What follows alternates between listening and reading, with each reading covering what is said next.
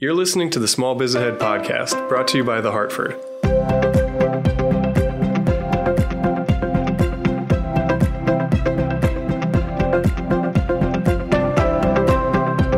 Hello, everybody, and welcome to Small Biz Ahead, the small business podcast presented by The Hartford. This is John Adakonis, and I'm joined with my trusty co-host, Gene Marks. Gene, how you doing? I am doing fine today, John. How are you? Good, thanks. Nice to see you again. We are doing this via Teams for those in the audio sphere, so we can actually we'll get back together. We'll get back together face to face, won't we? One day. Yeah, one day, we hope. And we are joined by a special guest today, Travis from Swift Filings. Travis, how you doing? I'm doing well, John. Thanks for having me. Thanks for joining us. And we are here today to talk about everyone's most exciting topic, how to form a corporation and what that really means. Or I guess I shouldn't even say corporation, how to file for the right kind of business license for the entity that you are looking to operate. Yeah, that's right, John. And you've kind of hit on a sore point with our internal marketing team, because what I like to say sometimes is we take care of all the non-sexy stuff, right? The paperwork and compliance, so that entrepreneurs can follow their passions, right? But let us handle the boring paperwork. And so sometimes the marketing team gets mad at me when I say it's all about the non-sexy stuff, but it's important. Although it's not the top of mind on entrepreneurs when they start a business, it is important to get it done and to get it done right. I think Gene and I can relate. Being on the insurance and the CRM side, we will take care of the stuff you don't want to, so you can focus on the stuff that actually made you think I should be in business in the first place. I agree. And Travis, if you can see, if you haven't figured out by looking at me on this conversation, I'm a CPA, right? So it should be no surprise. So yeah, we're all boring and unexcited, but let's make this exciting for our audience, right? Because it's a really important topic. That is true. Yeah. So Travis, maybe you can talk to us a little bit. So kind of like in that bucket of like the unsexy stuff, what does Swift Filings actually do? Sure. So we do online incorporation service, an LLC, a corporation or a nonprofit, S Corp, C Corp. We'll talk about all of those things here over the next few minutes. But we make it really simple so that you go through our system, answer a few questions. If I've done my job right, you're a CPA. Gene, I'm a lawyer, but I've tried to make it super easy and super understandable to everybody by asking the right questions so that we can get the information, get your paperwork done, and then just do the ongoing compliance, annual reports, registered agent, things like that are just kind of checking the box and necessary things to not only help you start your business, but also keep it in compliance and then grow it from there. Nice. And I guess so if I'm someone thinking about starting a business or starting a new business, or I guess even, formally kind of, filing for that right. What are some of the things that I might want to think about before kind of contacting you? Or is it really call us and we're going to work through that process with you? Yeah. So it's, the website has a lot of informational articles. Usually first, should I incorporate? And if so, why? Why go through this headache and why go through this administrative burden? Now, I'm sure accountants have a different answer, but from the lawyer's perspective, our number one concern as a lawyer is that you protect your assets, so that if something bad were to happen, when I say that, it doesn't mean that it's your fault necessarily, but you're delivering cupcakes and your cupcake delivery driver crashes into somebody on just an accident. Nobody's intentionally doing anything wrong. You're not going to lose your personal assets. If there's a lawsuit or a creditor comes after you, they can go after the assets of the company, but you can protect your personal assets by having formed a corporation, as opposed to just operating as what's called a sole proprietor. That's somebody doing business that has not gone through the formal incorporation process. Gotcha. And I guess thinking about that a little bit, when we think about, kind of the legality of filing, and when we think about what kind of business we might be, what I always have kind of been fascinated by is where your business is, established versus where you might operate. Is that something you kind of help people think through? And is there a world where they might think about, having a business based in Nevada, but maybe having operations or staff based in kind of like Washington? You bet. And let me go back a step back for a second. For 95 to 99% of the businesses out there, usually you want to incorporate where you're located. So if you're in Texas, you can file with the Texas Secretary of State. Otherwise, if I'm in Texas, so Swift Filings, that's our headquarters is in Texas, and we form a Delaware LLC, now I've got two administrative things I've got to keep up with. I've got to do a state tax return in Delaware. And so it does add some complexity. So then the question is, well, why do people do that then? A lot of people choose to file the gold file there because investors are very familiar with Delaware C Corps. And so if you're seeking investment, if it is, I've got to raise money from venture capitalists or somewhere else, or I'm done, then yeah, maybe a Delaware C Corp makes sense because those types of investors are very familiar with Delaware C Corps and are very happy to engage in those, whereas they may not be used to investing in a Rhode Island LLC. It does not mean you can't get that investment if your business is right. It just gives a comfort level. The other reason people sometimes incorporate out of state has to deal with disclosures and privacy. There are certain states that require you to disclose more about your business, and they make it available online. Again, in Texas, you have to put a principal business address, and it's freely searchable online. And so there are other states that don't necessarily require that. And it also has to do with disclosure of the owners of the company. Wyoming, Nevada, and Delaware are kind of three states that don't have as much disclosures as many of the other states, and therefore are also popular for that reason. Gotcha. Now, I'm assuming that also is kind of impacted by the type of business that you are, right? To your point. So could you give us a rundown on like the different types of formations there could be and what those entities kind of mean for our folks that are listening? Sure. So it really breaks down into three, and I'll focus on the for-profit sector rather than nonprofits. But when you're talking about for-profit businesses, the most common is the limited liability company, the LLC. The LLC is the most common and popular because it's the easiest to manage and it's the easiest to stay in compliance with. The next one after that is referred to as S Corp, which is technically, not to get too far into the weeds, but it's somewhat of a misnomer because you're still a corporation at the state level. An S Corp designation is an IRS designation that you make. Sometimes at the states offer S Corp designations as well, but an S Corp is an IRS designation you make that relates to taxes. And so each one of those has their pluses and minuses, and happy to go through those pluses and minuses one at a time if you'd like to. Yeah, I think that'd be great. So let's start with the LLC. Again, it requires the least amount of administrative paperwork. There's not required to be annual shareholder meetings with a bunch of notices going out.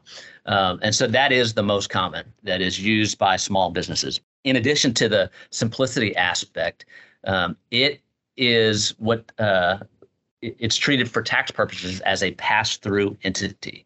And what that means is if the company has profits at the end of the day of $1 million, let's say, as a pass-through entity, that $1 million just gets passed through to the owners. So if you had one owner, all of that $1 million of profits gets passed down to that owner, and then that owner is taxed at their regular federal income tax rate. So at that amount, that's on the higher end of the scale. So it would be roughly 7% on a good chunk of that money. When you don't have that pass-through treatment, which is what would happen for a C Corp, what's going to happen is on that $1 million of profit, the corporation is going to have to pay taxes on that first. And that's roughly 22% around there. But for the ease of the math here, let's just say it's 20%. So the company would pay the federal government 20% of that $1 million. So $200,000 is out the door. Now there's only $800,000 to pass down to the owner. That owner is again paying $800,000 taxes on that, and so that's what's called the double taxation issue. And so you're paying more in taxes because the corporation pays a tax first, then it's getting passed down to the owners after that tax is paid, and the individual owners are still paying taxes on it. So the LLCs are very popular when it comes to the simplicity and the pass-through treatment for tax purposes. Now, there are some limits to the LLC and some cons related to that. We talked about if you're the next tech unicorn, Silicon Valley, you need $10 million or you're not going to be in existence. There are limits on who can be shareholders in LLCs.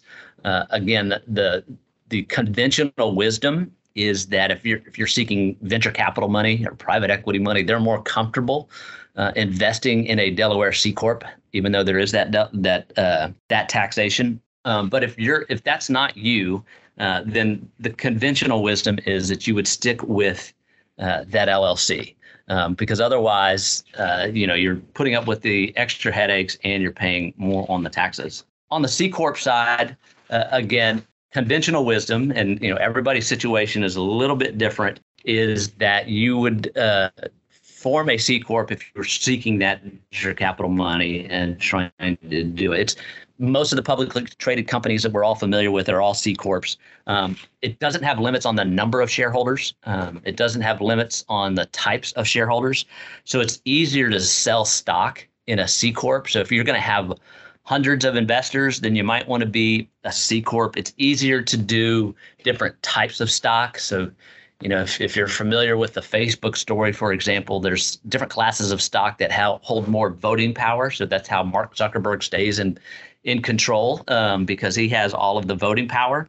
And so you can do all of that through a little bit easier through a C Corp. So if that's the route that you're going, you might want to file that. Now, the last one is an S Corp. And again, it's a little bit of a misnomer because at the state level, you're filing for a corporation, but then you make a designation with the IRS to be treated as an S Corp. And what that means is you will receive the benefit of the pass-through taxation that we talked about. By filing that, the IRS treats you as a pass-through entity. They treat you the same as they would an LLC. And so you get the benefit of avoiding that double taxation. So it's a very common tactic for corporations to file an S Corp designation.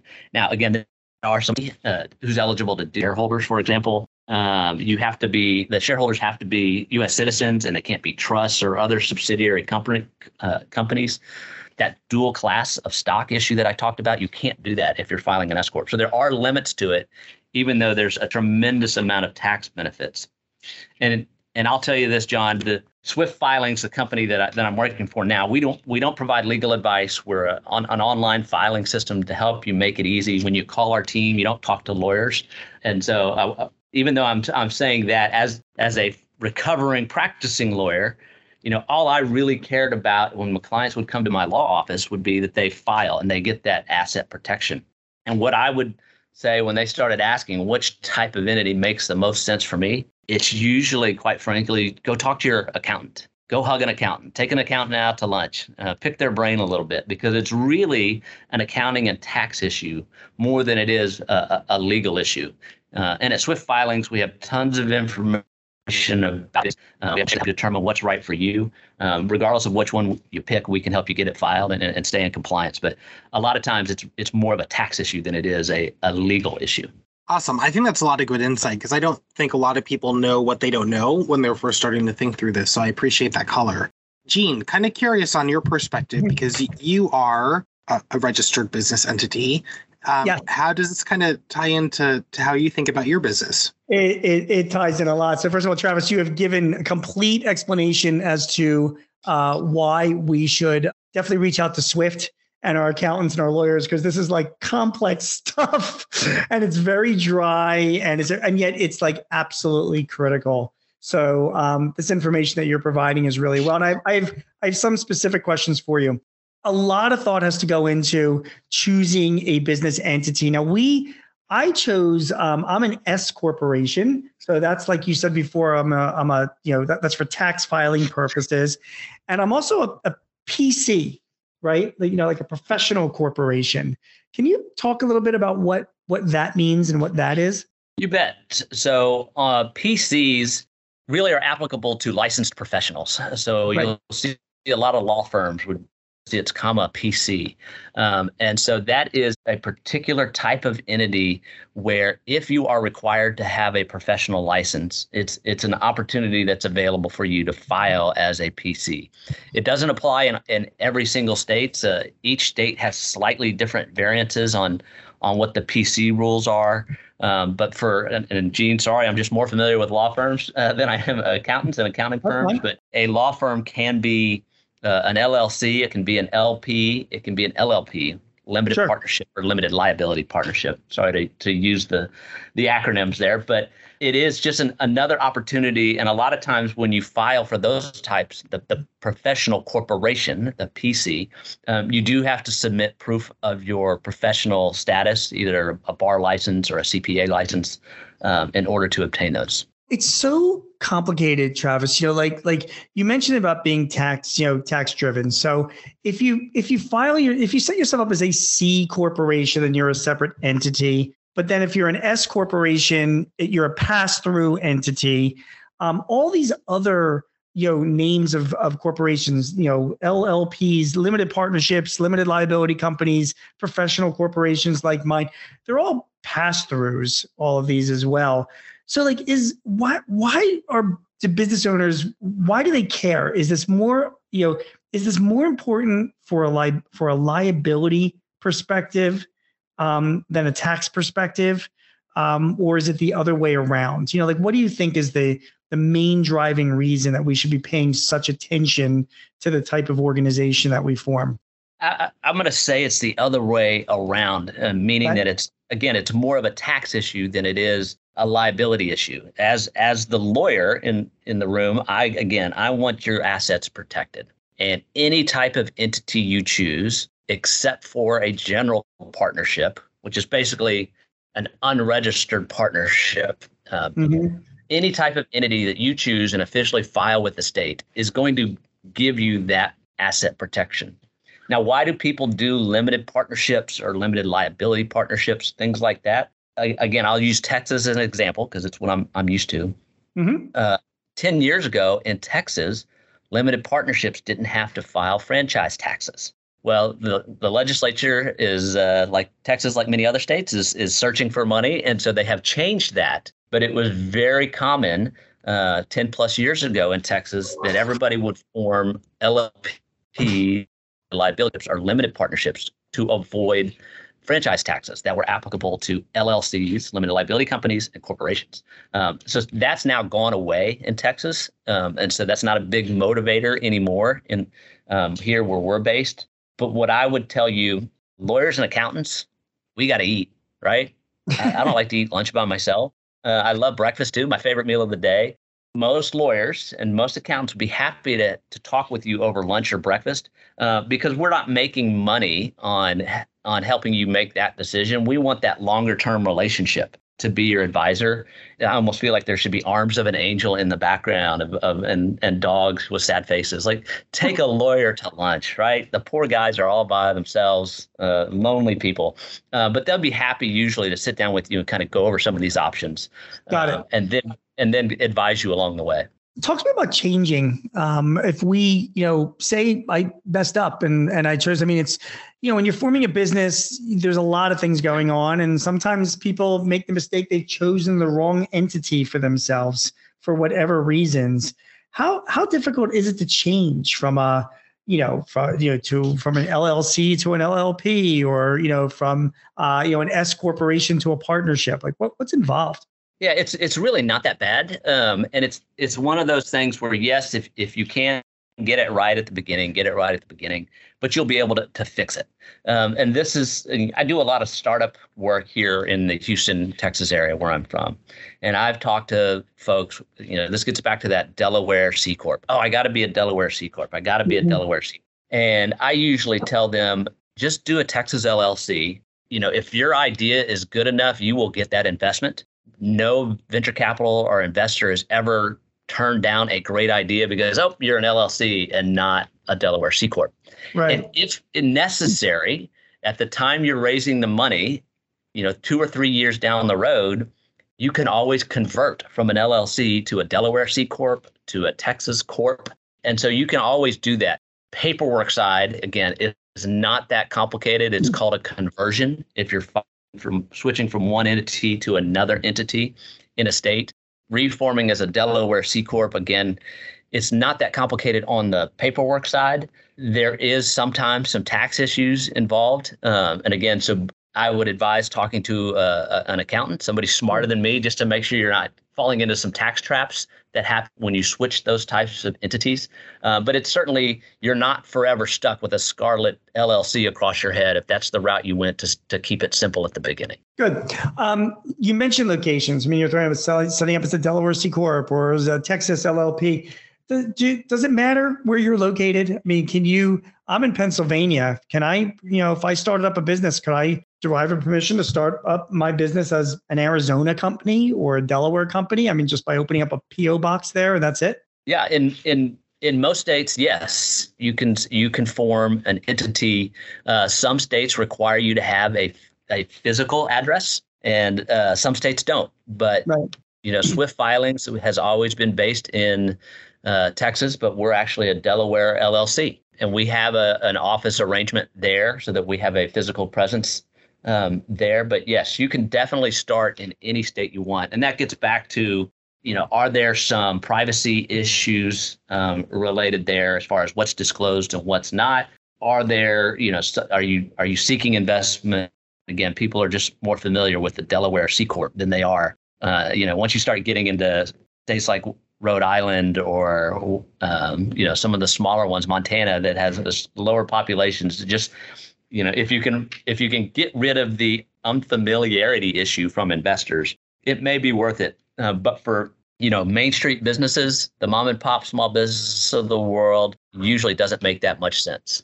Got it. Travis, so when I started up my company back in 1994, if you were to look up my filings, I filed my company by the name of the Marks Professional Group, but I never go by that. I just call, everything I do is the Marks Group.